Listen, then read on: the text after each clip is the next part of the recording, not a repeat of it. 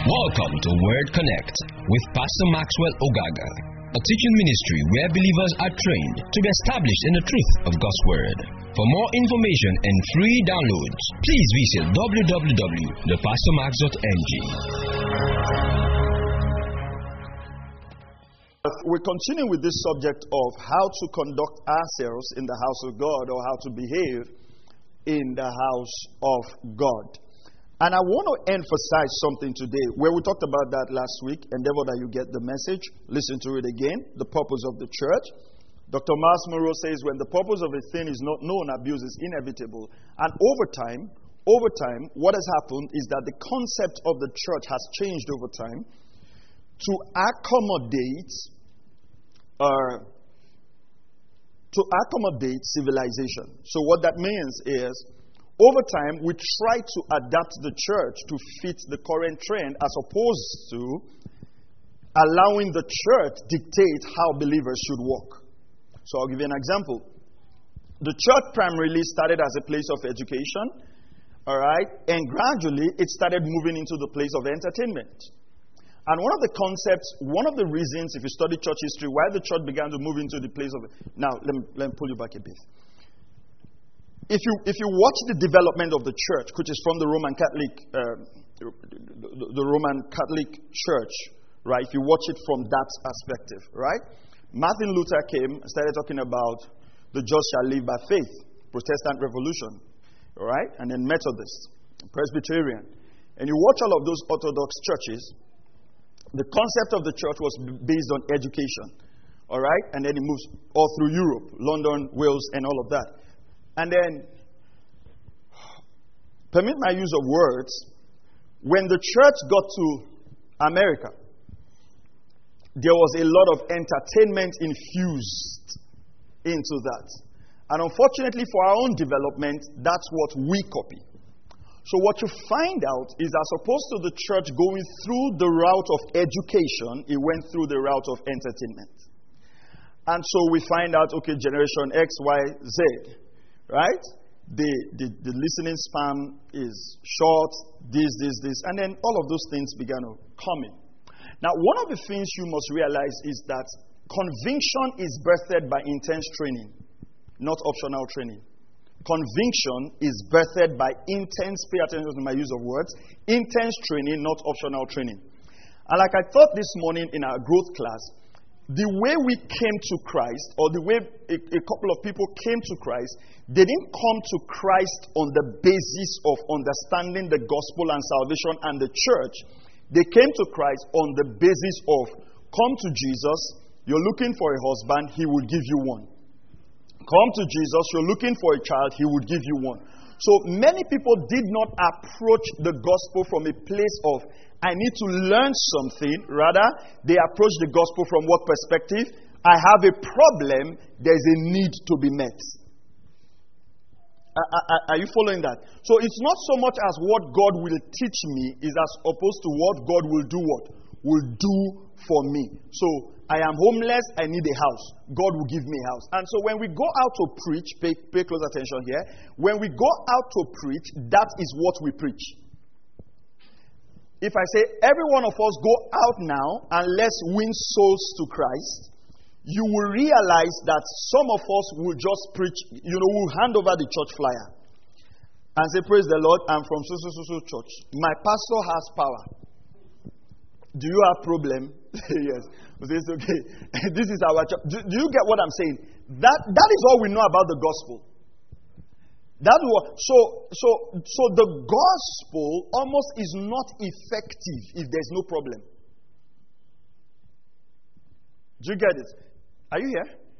All right. So let me show you something. Do you realize, go to Acts chapter 10 very quickly. This is a side journey, but side journeys sometimes are important. Acts 10:1. Come with me quickly. Acts 10:1. Now there was a man at Caesarea named Cornelius, a centurion of what was called the Italian cohort. The King James will say is the Italian band. Go to verse 2. A devout man and one who feared God with all his household, and gave many alms to the Jewish people. Now, please follow me carefully, right? This man was a centurion, so he was a noble man, right, in the army. Do you realize the scripture says that he feared God with all his household? Okay? So follow me. None of his children was in prison. There was no problem. He feared God with his household. Then he gave many alms to the Jewish people. This man, called Cornelius, was the one giving to the Jews. How many of you know if the scripture says that he gave alms to many Jewish people, it means that he had money? Do we agree on that? So let's go over his life again. Number one, his household was okay. His wife was not giving him issues. Because he feared God with all his household. Right? Number two, he was giving many alms to the Jewish people. Right? So he had money to give. Number three, he prayed to God continually. How many of you think if in today's world, Acts chapter 10 verse 2 was written against someone's name, we will never imagine that that person was not born again?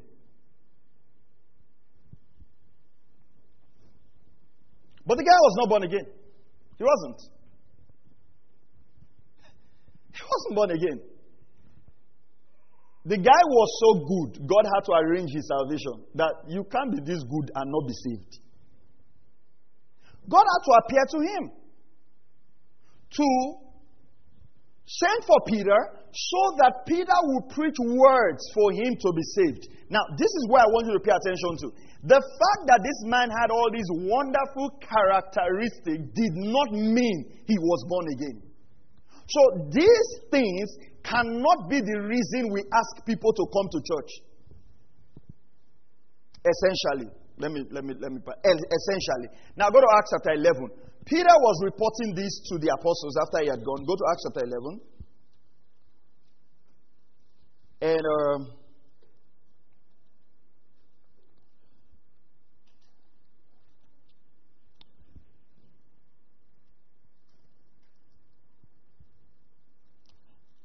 now, when you go to Acts chapter 11 and verse 13. Now, Peter was the one reporting.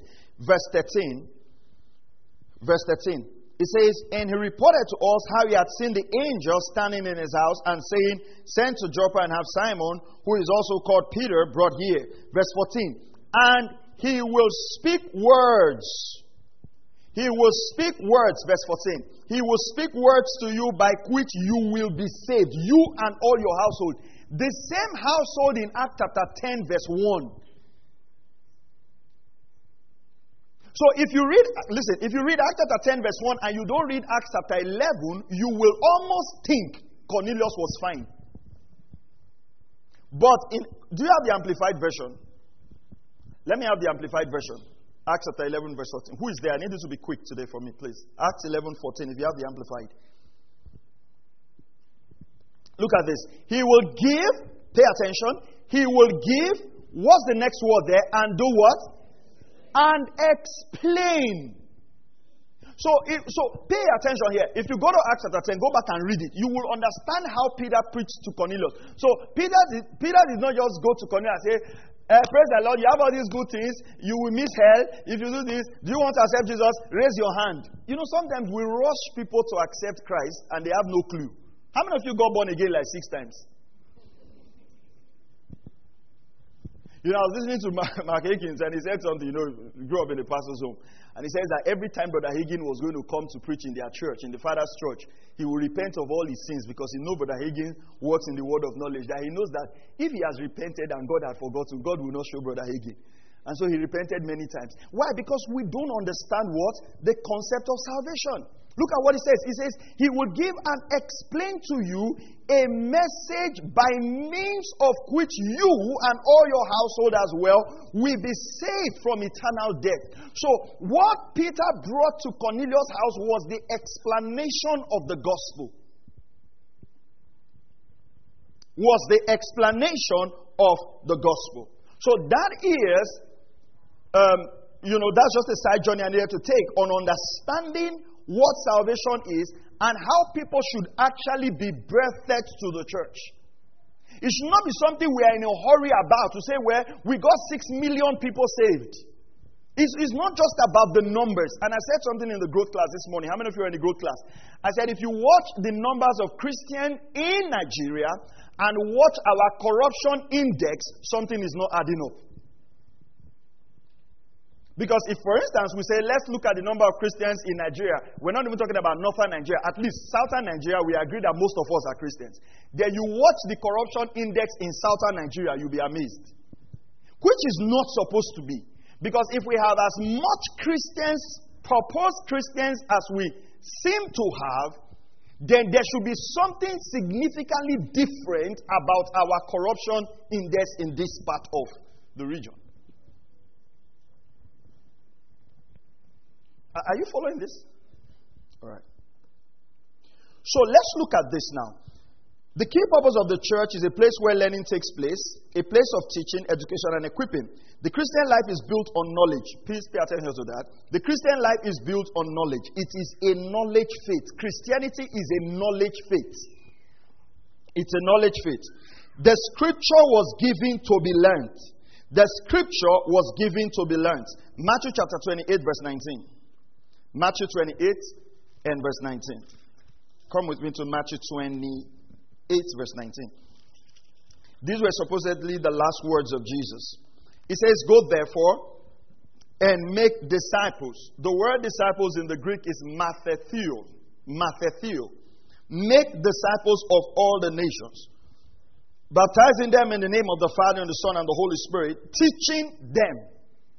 Make disciples, mathetheo, mathetes in some Greek, teaching them to observe all that I command you, and lo, I'm with you always, even to the end of the age. Now, pay attention to two words there. I want to use the word disciples and the word teaching.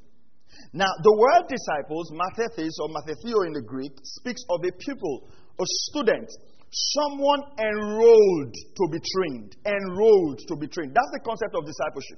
Enrolled to be trained. Now, you realize that Joseph of Arimathea was a disciple of Jesus. Matthew 27:57. Matthew 20. Am I right? Yeah. Matthew 27:57.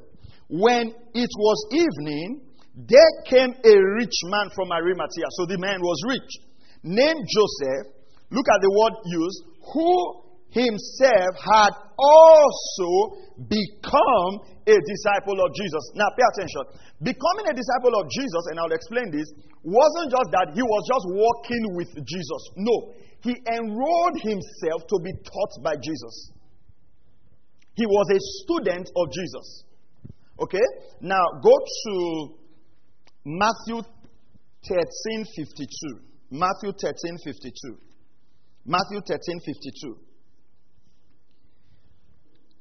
Pay attention. And Jesus said to them, therefore every scribe who has become a disciple of the kingdom of heaven. So he was talking about scribes who became disciples of the kingdom of heaven. What is he saying there? These were scribes who now put themselves in a learning position to learn about the kingdom of heaven. They were scribes who became disciples. Are you following that now? They were scribes. You know who a scribe was already. They already had the knowledge of the Torah. But then Jesus came and started teaching, so they now chose to become. That's what I want you to observe. I want you to observe that word become in Matthew 13:52 and what was used for Joseph of Arimathea, who had become a disciple of Jesus. Now, you can write these scriptures down. Luke 24:45. And go back and study them. Luke 24:45. You can put it up if you want to put it up. Luke 24:45.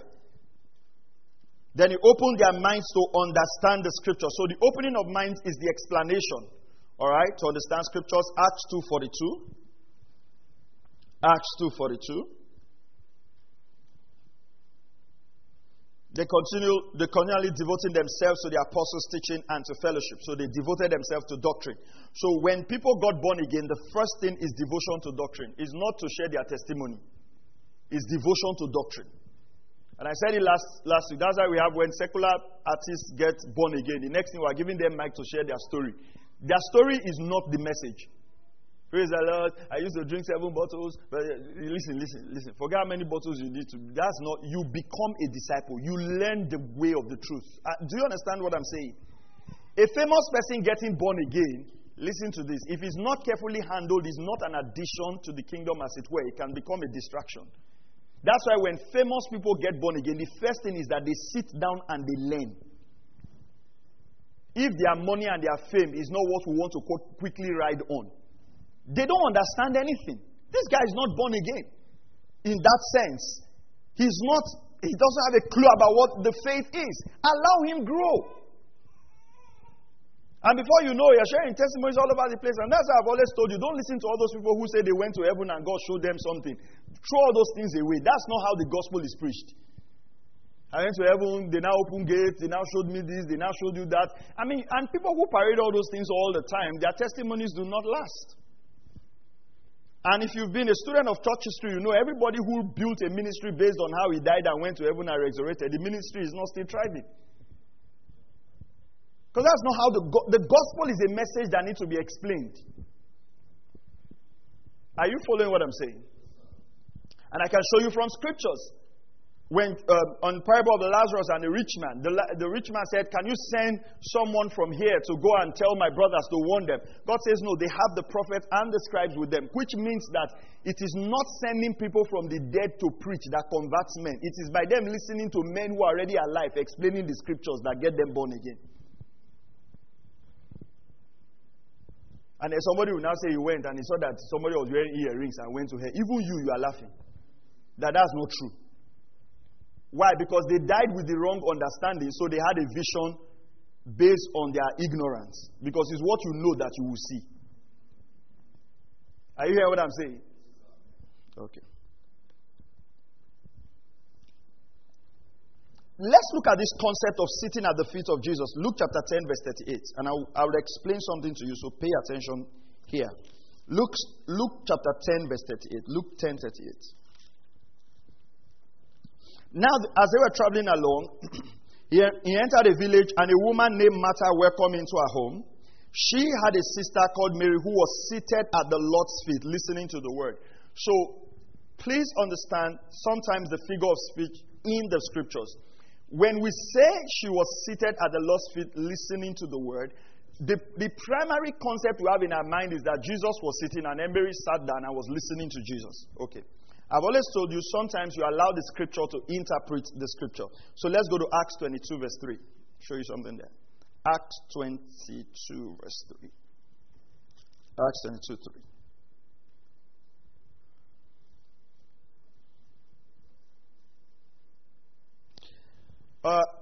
Now, Acts 22. Let me have the King James Version.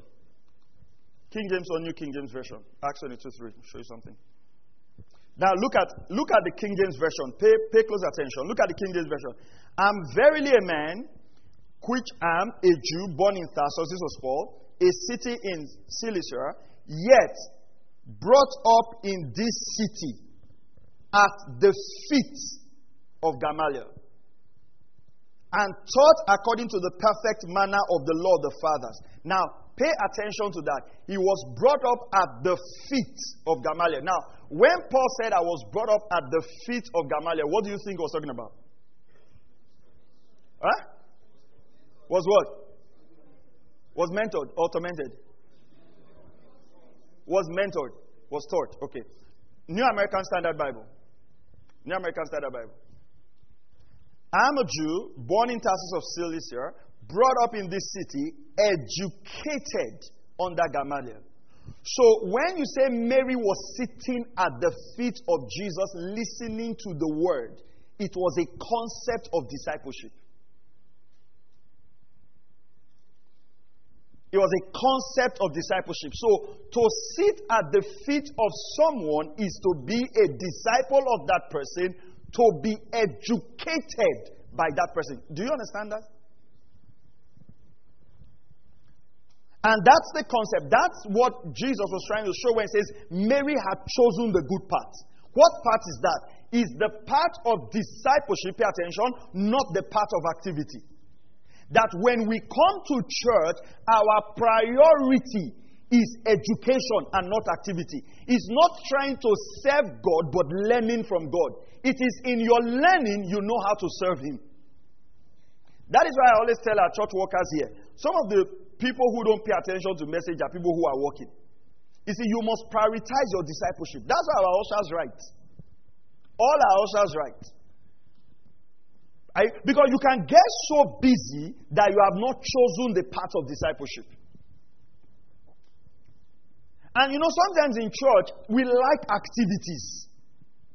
Not activities geared towards training. If I say we've got a women's conference or a men's conference and we're going to, teach for like 2 hours or, we're just going to stay on the word. You will say, what will we be doing? So we'll be learning Bible. There's no Bible as we teach every time Bible. Let's mix it. But, the attendance probably will not be high. But if I say, we've got a women's meeting, we're going to do baking in the morning, we're going to do sewing in the afternoon, tie and dye in the evening, say, whoa, say, I like our church. Say, we fellowship. What are you fellowshipping with? Tie and dye. We'll teach you how to make egg. We like those things. And there's nothing wrong with that. There's nothing wrong with that.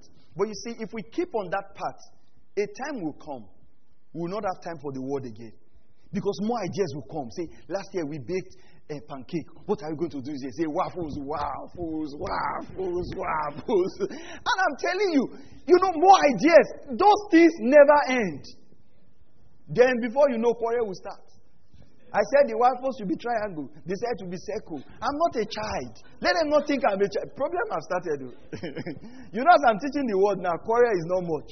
You see, the more we get into all those activities, the more the flesh has the opportunity to rise.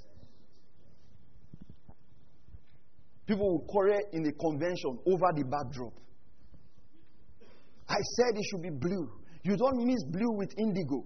Hey, what are you talking about? I studied fine art. They are not praying about the making. Do you understand what I'm saying? You see, the more we carry this thing to activities, the more we will give room for carnality to thrive. Are you hearing this? So, being educated, being sitting at the feet of someone means to be educated. Now, let's go to something. R.T. Kendall said, sound doctrine gives people a clear vision of Jesus, so that they can know Him more fully, trust Him more boldly, and enjoy Him more deeply. I really like this. Sound doctrine, if you can write this down, sound doctrine gives people a clear vision of Jesus, so they can know Him more fully, trust Him more boldly, and enjoy Him more deeply. You see, it is our understanding of Jesus that makes us to worship Him more. You see, the more you know someone, the more you can trust them. There are people in this church now that I know a bit. And if they tell me, oh, Pastor, I'm going to give you 10,000 by next week, I can as well go and collect a basket of Gary this morning. Because I know they'll make their word true. But if somebody I don't know tell me that, I'm going to wait. So, listen to this. It is knowledge that breeds trust. The reason you're struggling with faith is knowledge.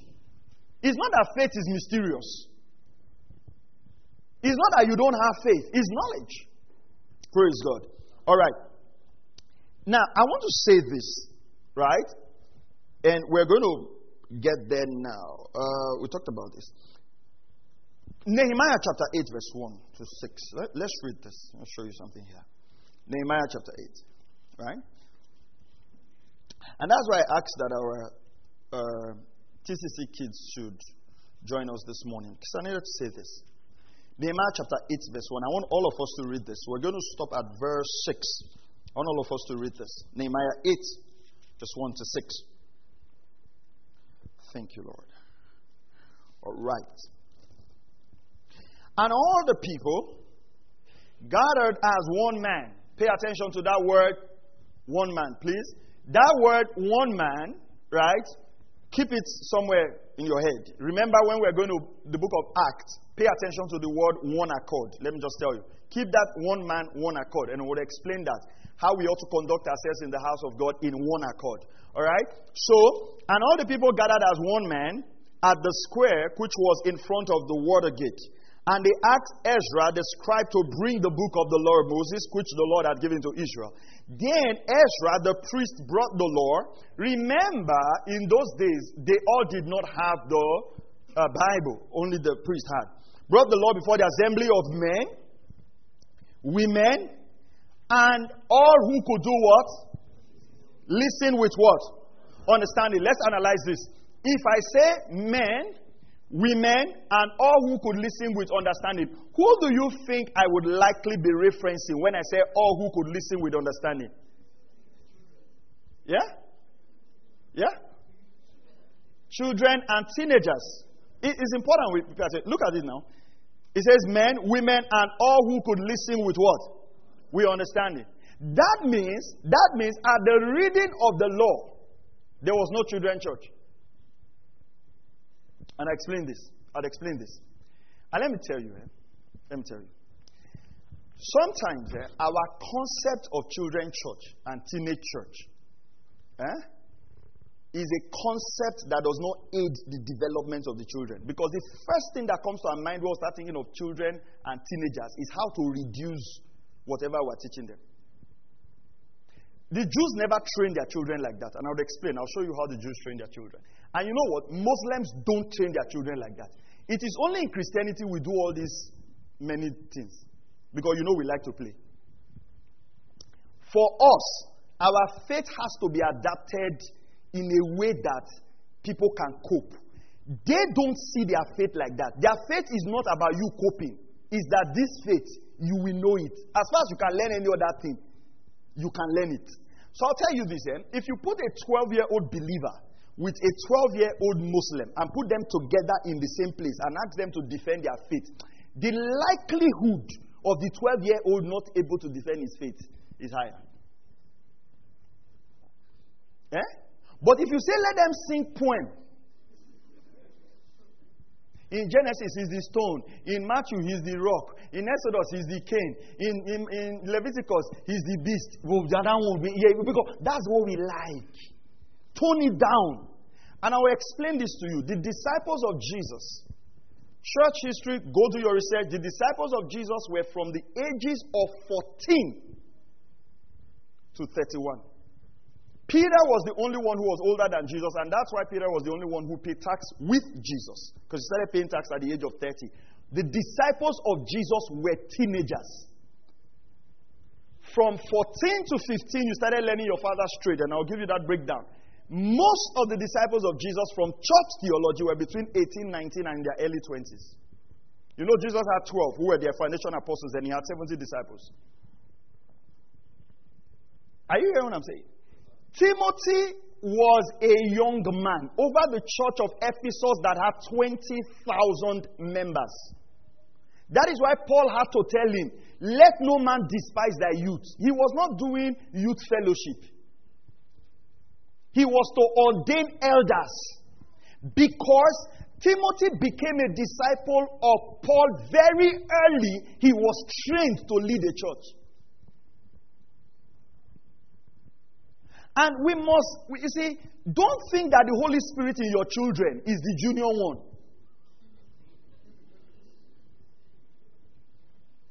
And you realize that when our children are being taught evil, they don't look at them as teenagers. You will be amazed at what your children know that you don't know in this other realm. And meanwhile, here you are still doing this little like, oh man, I'm going to let it shine. Be letting it shine. Just let it shine. There's nothing wrong with all of those things. But if that is our concept to raising our children, we will have challenge. And that's why you realize that most of us, actually, our faith got deepened when we went to the university, when we started taking responsibility for our spiritual growth. Are you hearing what I'm saying? Look at this. They gathered so that the law would be read. Women, men, and all who could listen with understanding on the first day of the 7th month. Verse 3. He read it before the square, which was in the front of the water gate. I want you to look at this time from early morning until midday. What would you think? Let's approximate this time. The scripture doesn't give us the time, but we can take a look at it. What time would you think early morning would be like? 6? Yeah, let's think. No, I think 5 will not be. Will 5 be early morning? Okay. So what time do we agree on? Let's agree on the time. 6. Do we all agree that 6 a.m. would be early morning? Do we agree on that? Okay. So he said he read from early morning until midday. What would midday be like? 12. Okay, mathematicians. 6 to 12, how many hours? 6 hours. What were they doing in 6 hours? Reading the Bible. What do you think will happen to your brain? If I say, well, everybody show up in church by 6, and we're going to close by 12, right? Come on now.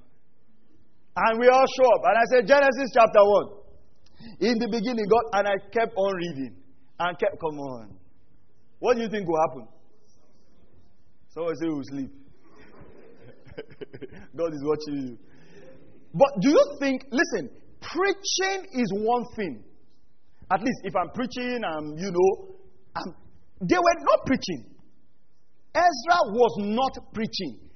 Listen, it says, in the presence of men and women and those who could understand. That means for 6 hours, teenagers, men, and women sat down, listening to the reading of the word. I hope we are going to the same heaven. Now look at this. Look at it. Remember, no projector. Remember again, none of them had a copy. So it wasn't like as they were reading, they were following and checking. No. They just sat, because one man had the copy. Now look at how they listened. Let's read again. He read it before the square, who was in front of the water gate, from early morning until midday, in the presence of men and women, those who could understand, and all the people. All the people. All the people will mean men, women, and all who could understand. Come on, we're what? Attentive to the book of the law. 6 hours. 6 hours. Just sat there. Man was reading. Nobody was saying, guy, when he go finish? Did pastor not prepare today? So we have final to watch. Look at it. Listen, this is the heritage of our faith. This is it. This is Christianity. Yeah, some people get bored just reading the Bible. I like that your church, but you go read scriptures too much. What should we read? James Hadley Chase? Or Shakespeare? People just get bored reading the Bible. For 6 hours. Now look at this.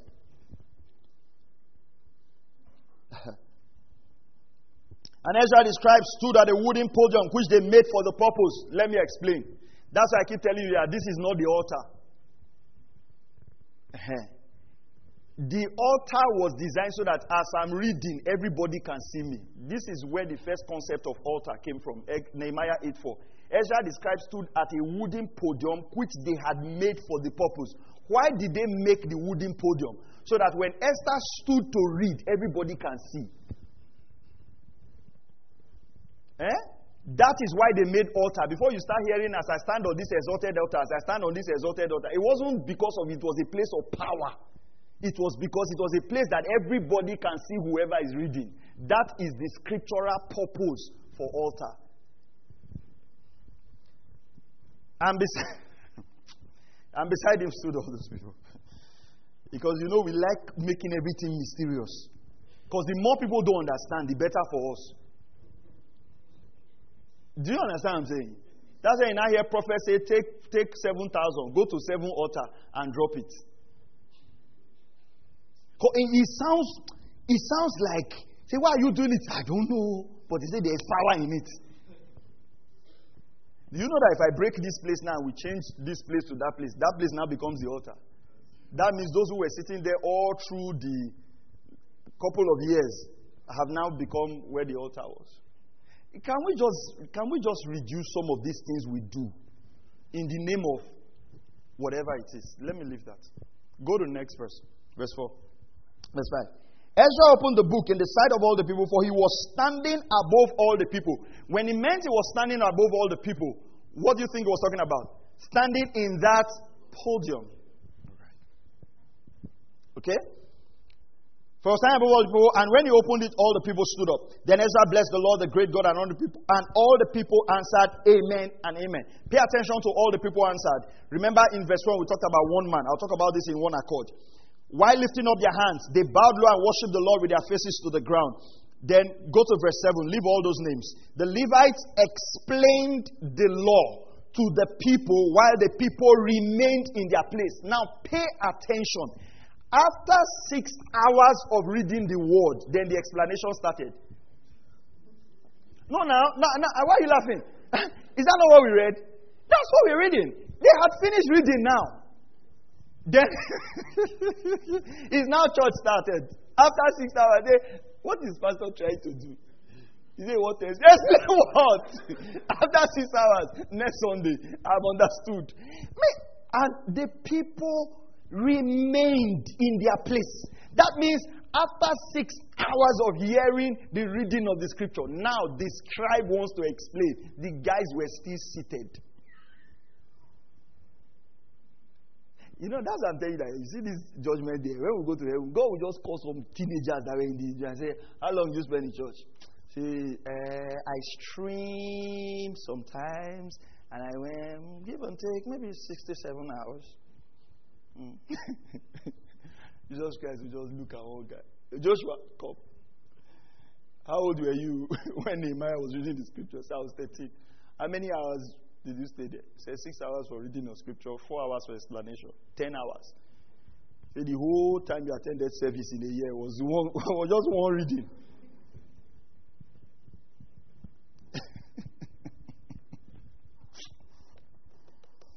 You know, Christianity can be funny. All we are just waiting for is for trumpet to blow.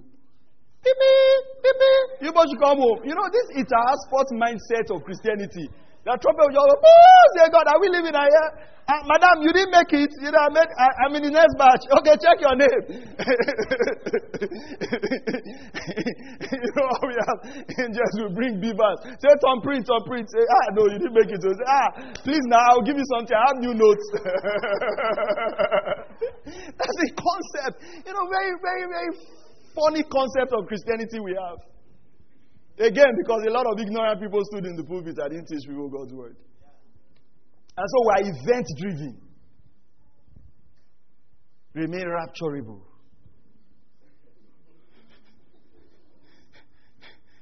God calls you a citizen of heaven. You don't know if you will make heaven. Is that not funny? Say, that day, you don't know. Those who think they will go, will not go. Those who do not think they will go are the ones that will make it.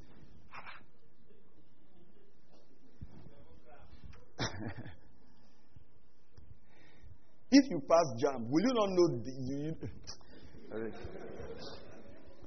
What are you reading? Nehemiah chapter 8.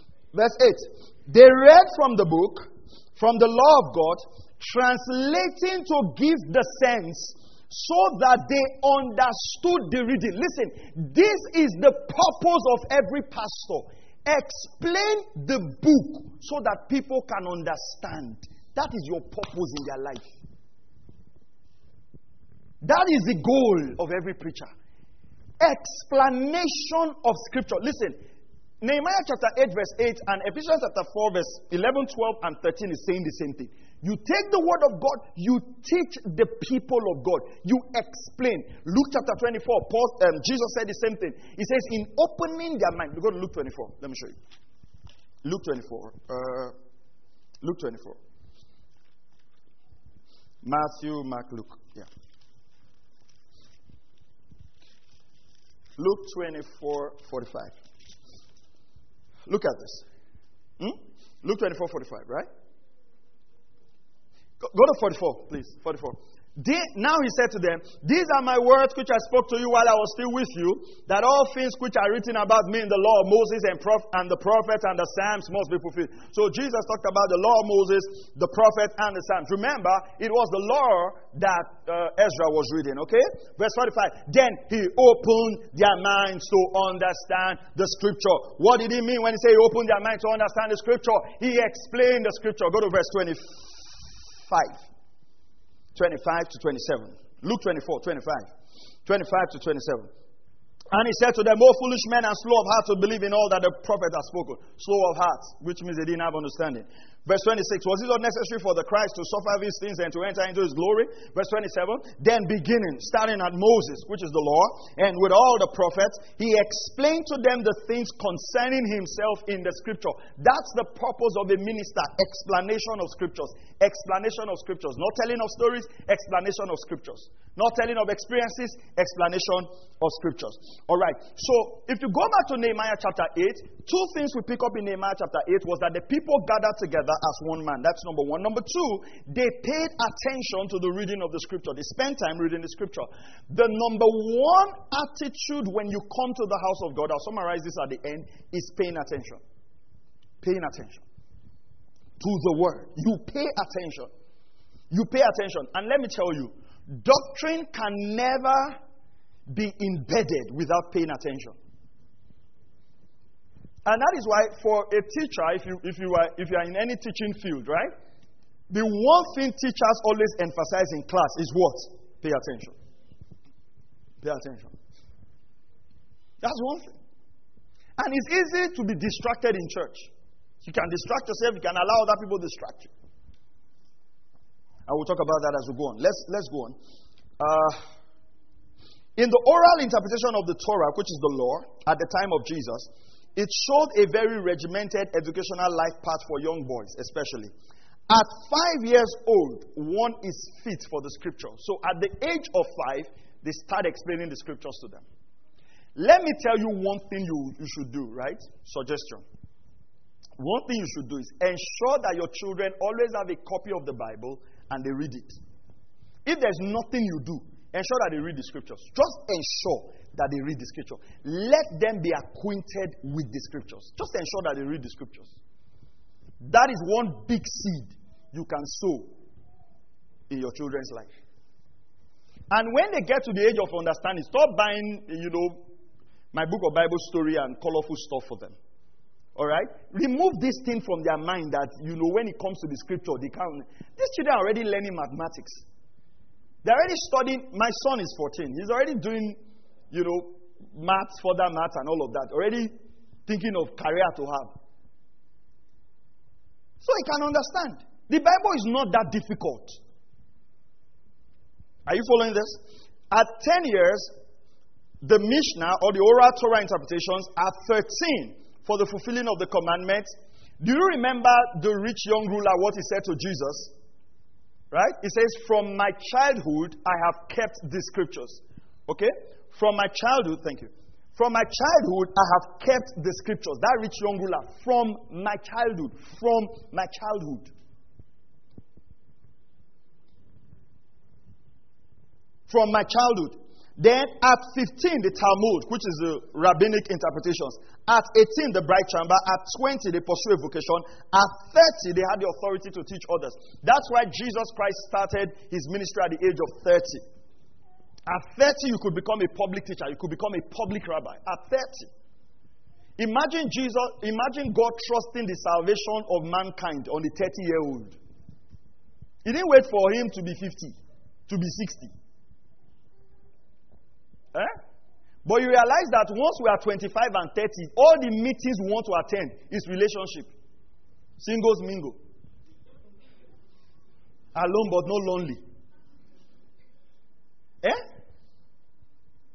That's the concept. So we gather everybody, and everything we would spend 5 years of our life learning is relationship issue. Who can I date? If we're in a relationship, can we kiss? If it's a long distance relationship, that's your mind.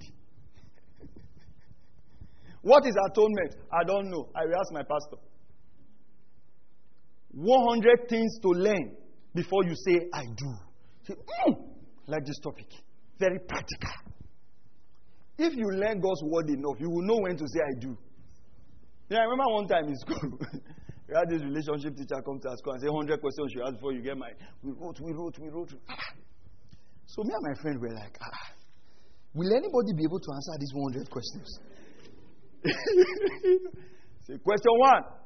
Do you like me? Say you are failed 1. It's good. But you see, this is what I realized. I realized that we put things that are secondary as primary things. If you would teach a child of God how to fellowship with God, how to hear the voice of the Father, he can't make wrong decisions. Are you hearing what I'm saying? Now, if you are teaching them how not to make wrong decisions without a relationship with God, they can make wrong decisions. I've told you, that's why you hear Christians say, I'm Leo, I'm Scorpio. In August, we get angry. Say, why are you this angry? Say, it's because I'm Leo. Say, which month are you? Say, August. Say, oh, I understand. So, I mean, the man cannot be misbehaving every August. Say, don't hear your father. It's August. This is the annual conference of his anger. Because the man believes he is more Leo than spirit-filled. So, what do we now teach? We now teach how to adapt to... You know, so you come to church on Sunday morning. So you say, we're teaching anger management. So you now see a pastor teaching on Sunday morning. Say, when you're angry, breathe. Say, count 5 to... Anger. Is anger we are training how to manage? Say, count 5 to...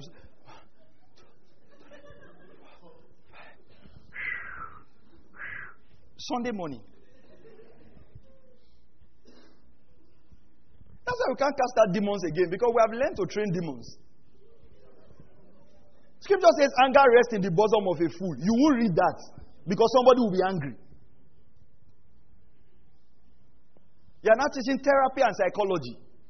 That's why we can read one verse of scripture and teach a series from it without opening the Bible again. It's good to bring, sorry, not against anyone, but it's good to bring, what do you call that? Is that instructional materials or what? Where if we want to preach on house, we will build a house. What do they call that? Is it learning aid now? Or those whole things they put on the stage, especially in American churches. And want to teach on marriage, they will put bed and put it. If for adults to be able to concentrate, adults, now put bed, put pillow, put everything. Then the pastor will now lie down on the bed and he's teaching you. Say, I really understand because when I saw the bed, you at 45, we needed to carry a bed here.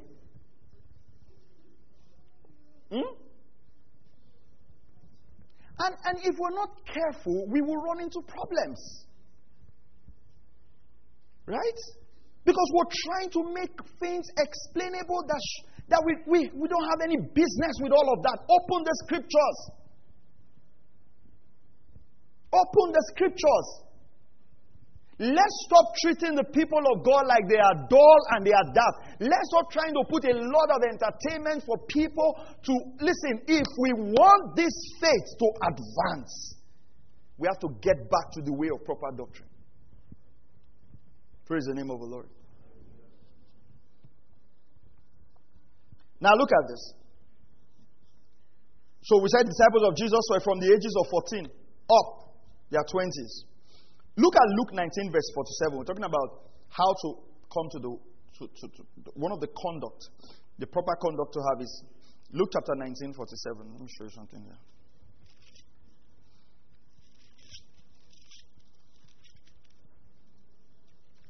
Luke 19, 47. And let me tell you, right, sometimes let me explain this. I think that, and I think it's a challenge I'm having. I think that sometimes we believe science more than the Word of God. Right? So science comes up with new things, people they are studying this. Science can come up tomorrow and say everything we've studied is wrong. And come again. Because I remember even in our own time, without so much comfort, without so much illustration, without so much of all of this, did we not understand the Word of God? We did. Because again, our brain was not taught to say you needed a lot of these things to understand the scripture. Even for some of us, it was not by modern translations. With King James, we understood God's word. There were no modern translations. There was no translation. There was no text. There was nothing. Okay. Luke 19:47. Let's look at this. Look at Jesus. And he was teaching daily in the temple, but the chief priests and the scribes and the leading men among the people were trying to destroy him. Go to verse 48. This was for a negative purpose, but go to verse 48. And they could not find anything they might do, for all the people were hanging on to every word he said. That's the attitude. Hanging to every word. Some translation says they were paying attention to every word that Jesus said. Now, remember, for instance, I teach now, and that's why in School of Doctrine we don't do the recordings. Because if I'm teaching now, you can I'm tired. I'll listen to the message later. They didn't have that opportunity. They didn't even have the opportunity of reading the scripture. So for you to understand, you have to listen to everything. You have to pay attention. They were hanging to every word. They paid attention to every word. The word attentive in chapter 8 chapter 8 of Nehemiah verse 3 actually means to incline your ear. That's what he said in the book of Proverbs. Incline your ear. My son, pay attention to my words. Pay attention to my words. So when we come to church, we are paying attention. We are paying attention. Acts chapter 17 verse 11. We are paying attention. Thank God for the culture we have in this church. Sometimes I struggle to teach in some churches. Why? You're not paying attention. They're not paying attention. Acts 17:11. Acts 17:11. Berean believers. And these were more noble-minded than those in Thessalonica. For they received the word of God with great eagerness. That word eagerness means a willingness, a readiness, a promptness to receive the word of God. Eagerness. They received it with eagerness. So we come to church with eagerness to learn. You see, you can't come to church and you're sitting and you're just sitting slowly let the guy talk and finish. That's not the attitude. That's not how to behave in the house of God. You don't do that in management meetings. Do you go to management meetings where your manager, your supervisor is talking, I just cross your leg, you say, talk now, I'm understanding. Am I a child? You can't do that. They'll throw you out. No serious manager will speak to younger people without them taking notes or something. Why? Because you want every instruction carried out according to details. You see, we pay more attention when we go for secular events than sometimes when we come to church. You should take the teachings of God's word as if your life depends on it, because it depends on it. You pay attention with eagerness. You sit properly. You're not just crossing your leg. Sometimes because we want more members, we've allowed certain attitude to go on in the house of God for too long. Some people, you need to send them out. It's like, are you ready to learn or not? You're not willing to learn. But this is the house of God. You cannot drive people. You also cannot misbehave. Then you're sitting carelessly. The ushers touch you. Then you look at them. Eyeball.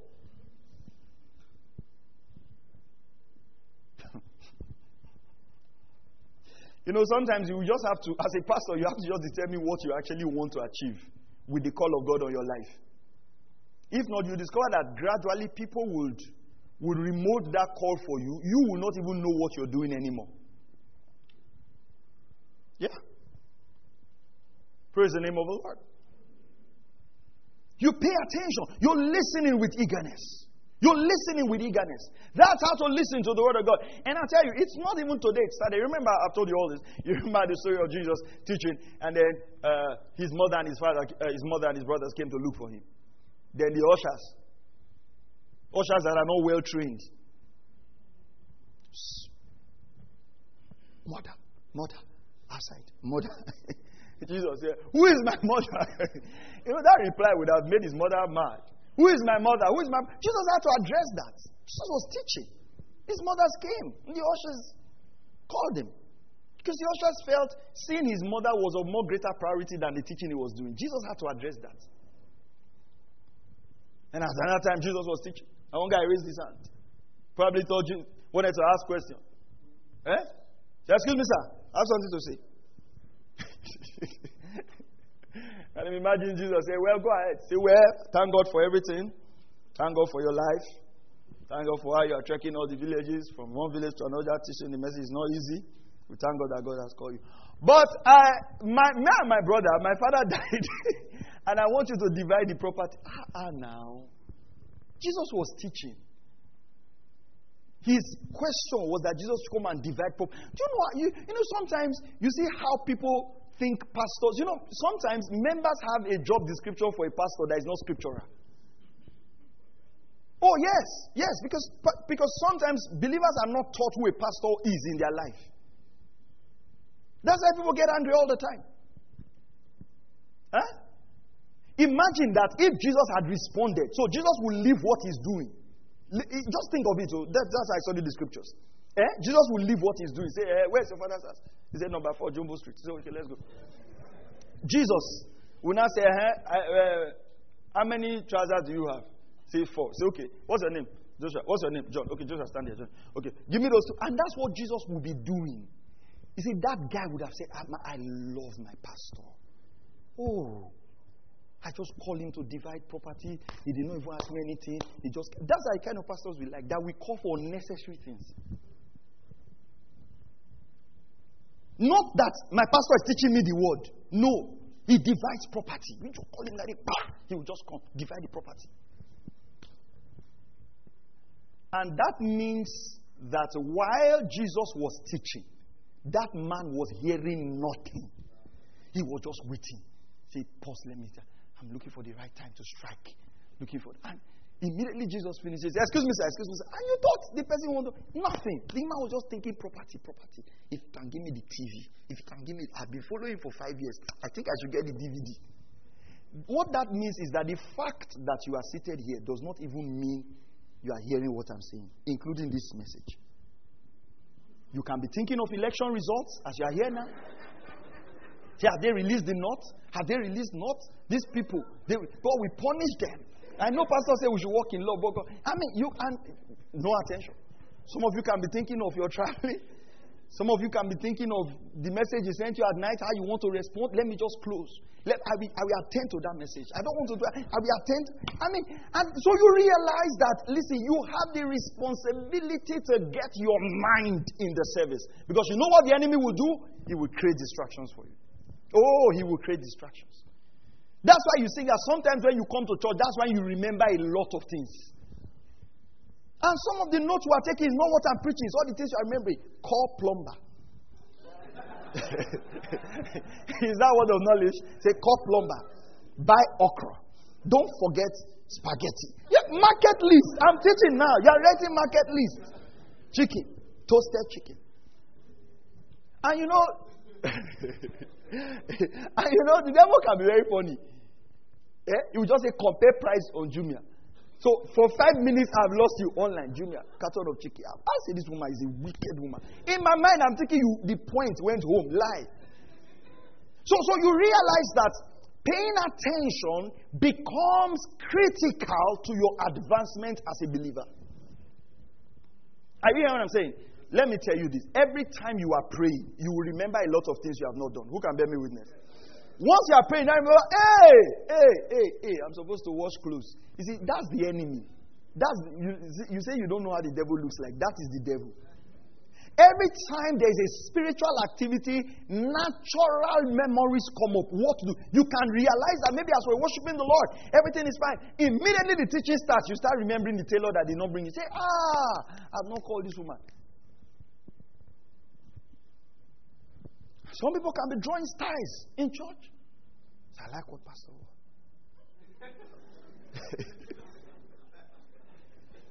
Chalet ladies. I like that style. The whole message is just say, let her walk to this side so that we get the view. And you are here explaining, and you just get in the view. Say, stay there. And then, pay attention. Pay attention. When their teaching is not when to post online. You see, you first of all have to learn the word before you try to teach others. You are not to be tweeting. And that is why this habit of being in church and videoing. You know, sometimes you just see people after service, they were videoing themselves when they were dancing. Say, church was lit today. I mean, don't try it here. No. My ushers have an instruction. Don't video anything. Say, we're not doing this thing for show. We are here now. We are worshiping. You can see. What is wrong with you? Say, live praises. Live praises. Wow, Jesus. Live praises. Are you joking? What is that nonsense? Why do you have a media department? They want to capture the moment. No, don't capture anything. Focus on the God you're worshiping. Pastors will go up on the prayer mountain and they will snap themselves. I'm in the mountain now, praying for you. Send your prayer request. How did you carry cameraman to go and pray? You see, these things, let me tell you, these things, if we don't deal with them, they will become normalized. And we have to deal with them. You might look old school, but stay there. When worship is going on, you shouldn't be thinking of streaming the worship. You lift your hands in one accord and you worship your God. When you are praying, that's not when to record when people are praying. Don't record when people are dancing. There's a media department. Keep your phone and participate in the worship. So they all lifted up their voices and gave God praise. That's the culture. That's the culture. We pay attention. We hang on to every word. We come with a mind of students to the Word of God. Are you hearing what I'm saying? You know, I see some things and I laugh. I'm like, how did we get here? How did we get here?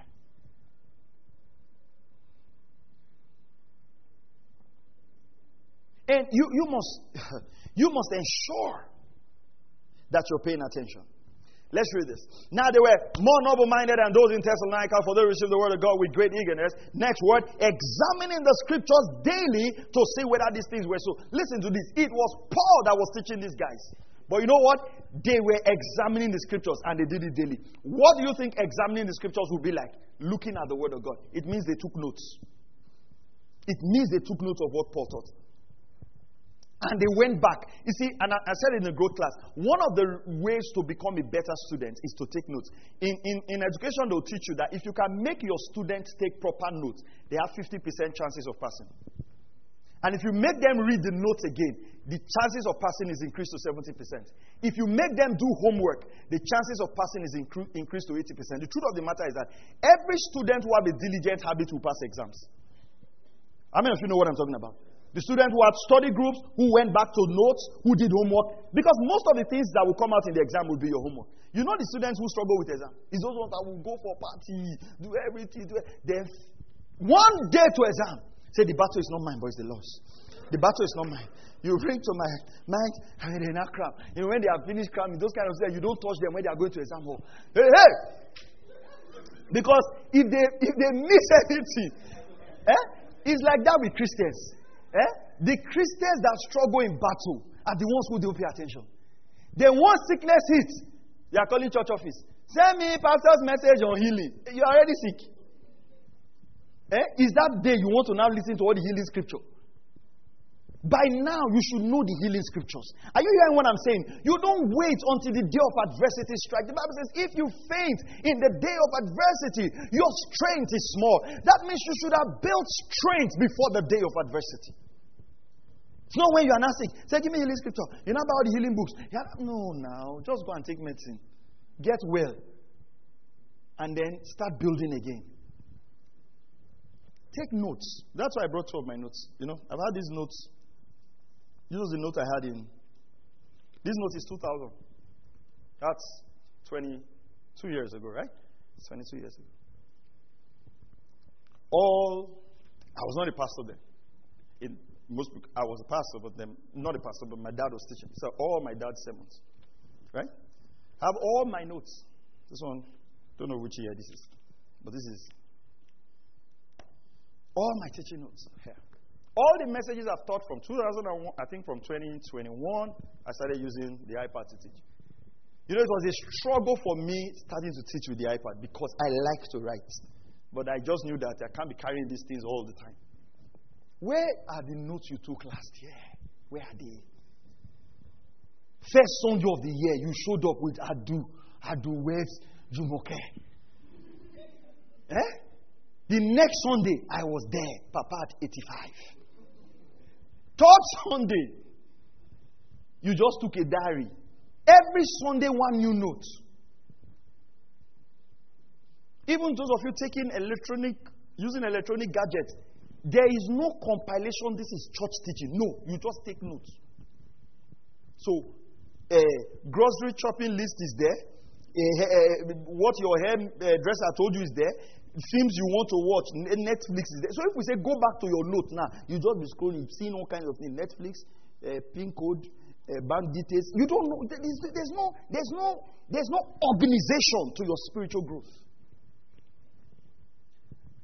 God will hold you responsible for all these messages I'm teaching you. If you like, don't take them serious. On the judgment day, they will pull up one of these messages. Were you there when they taught this thing? Say no. I was not there, sir. I'm not sure I did it to church that day. You know, when we're small, when told that, you will say, God has snapped all of us.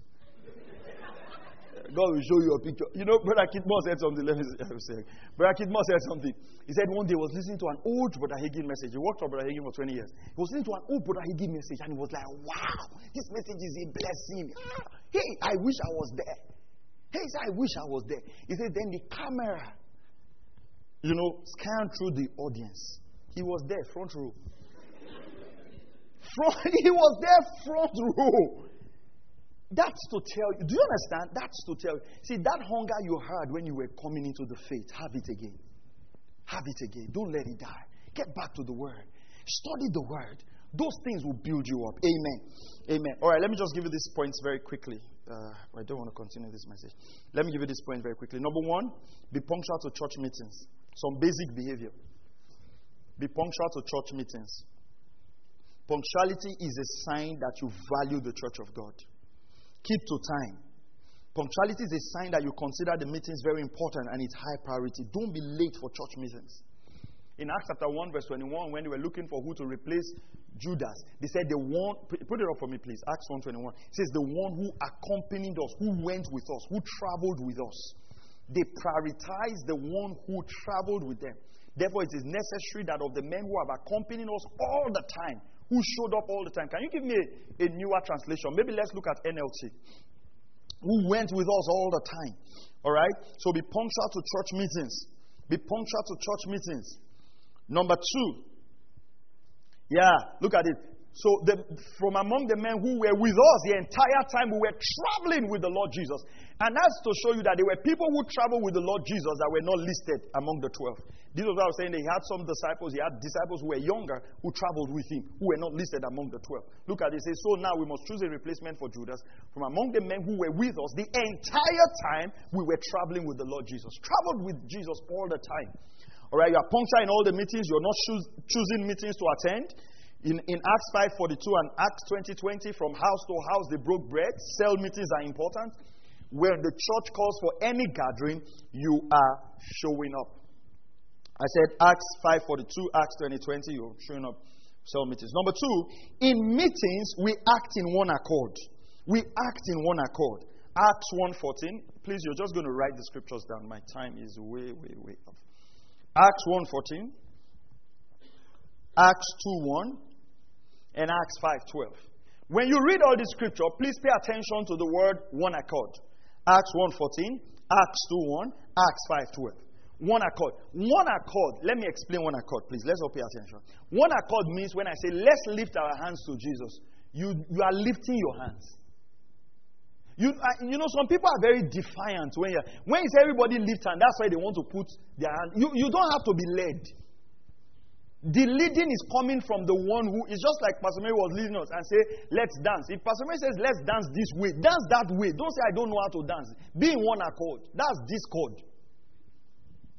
Are you hearing what I'm saying?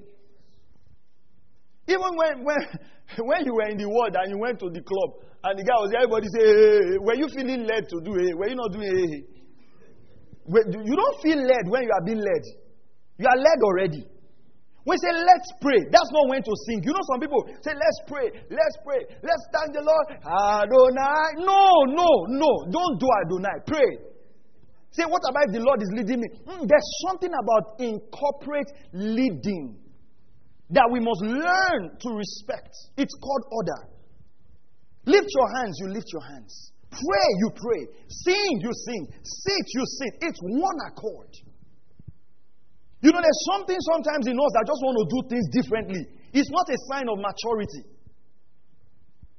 Are you hearing what I'm saying? When we say, let's pray, the scripture says, and they lifted up their voice and prayed. When they were praying for Peter, somebody was not singing. They all prayed for Peter. Maturity is in order.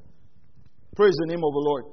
So we act in one accord. Number 3, we avoid distracting others while the teaching is going on. So we're not having side comments. We're not taking videos while worship is going on. We're not on internet. We're not browsing. We're not on Facebook. We're not checking things. Luke 12:13. That's the story I was telling you of the one that said, teacher, divide the inheritance for us. Luke 12:13. Attended Jesus' meeting. You'll be amazed. And all he wanted from Jesus was division of inheritance. Huh? Sad. Number 4, be orderly and decent. 1 Corinthians 14:40. Orderliness means we do the right thing at the right time. We are paying attention to corporate instruction. You're seated properly. You know, one of the reasons we say people sit in front when they come to church is so that when people come late, they are not walking to the front and distracting. That's one of the reasons. Right? And sometimes it just helps the teacher. So we're doing things orderly. It's the house of God. We're orderly. You see, the house of God is not just a place for liberty. It's a place for order. We're training our children to be orderly in the house of God. We're training ourselves to respect and reverence the house of God. Number 5, we are praying for each. But you know that's being orderly and decent. Sorry, give me a few minutes, please. You know, being orderly and decent. You know, what comes to my mind is, you know, sometimes when we come to the house of God, we're like, it's my father's house and everything.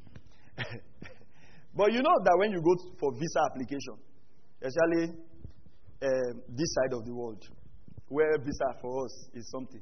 You know how those people treat you? How the last visa application myself and family went, we're so upset. Stand here!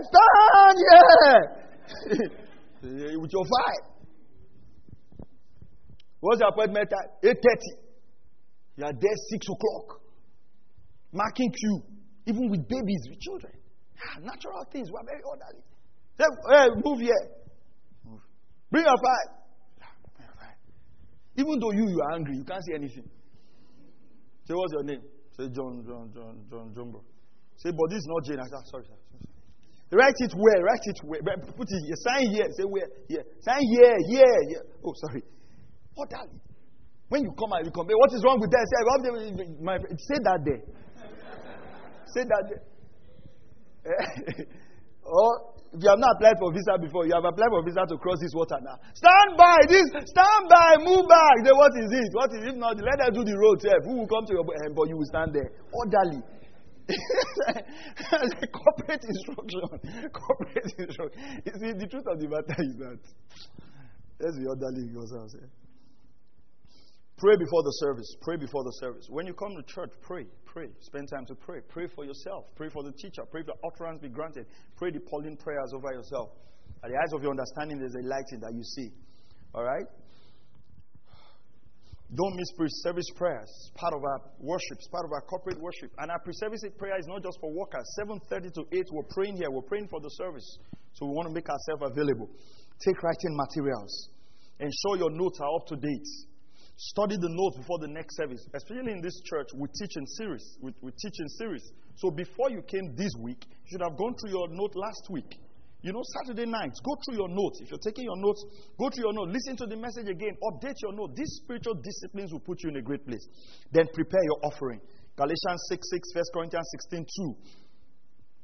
All right? We don't need to teach extra for offerings. We don't need to raise offerings. We don't need to now. I've taught you in this church also, if you are a salary earner, you can budget what your offering is for the month, include it with your tithes. Be prepared to give. It's part of responsible Christianity. All right? Be prepared to be of a blessing to the local church. But you come to the house of God prepared. You're not just coming to receive, you're coming to give. Let me just read one more scripture and then we'll close. 1 Corinthians 14:16. 1 Corinthians 14:16. Praise the name of the Lord. 1 Corinthians 14:16. Thank you, Lord Jesus. 1 Corinthians 14:16. Look how it says. It says, for if, am I right? No, 26, please. 26. 1 Corinthians 14:26. Sorry. 1 Corinthians 14. Well, my brothers and sisters, let us summarize. What is the outcome then, brethren? When you assemble, each one has a psalm. When you come, we assemble, each one has a psalm. Each has a teaching, has a revelation, has a tongue, has an interpretation. Let all things be done for edification. So they didn't expect people to just come with nothing. They expected people to come with a psalm, to come with an edification, to come with a teaching, to come with a revelation. Now, why I read this scripture is, you're not just coming to the house of God to receive, you're also coming to give. Praise the name of the Lord. Are you blessed this morning? All right. So we know how to conduct ourselves in the house of God. The greatest thing about the house of God is paying attention. It's paying attention. Hallelujah. Let's be on our feet. Praise God. Thank you, Lord. I'll just quickly minister to the sick right now. If you're sick anywhere, any form of pain.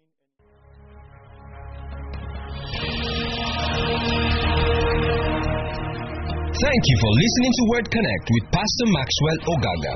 We encourage you to share this message with your friends and loved ones. For more information and free downloads, please visit www.pastormax.ng.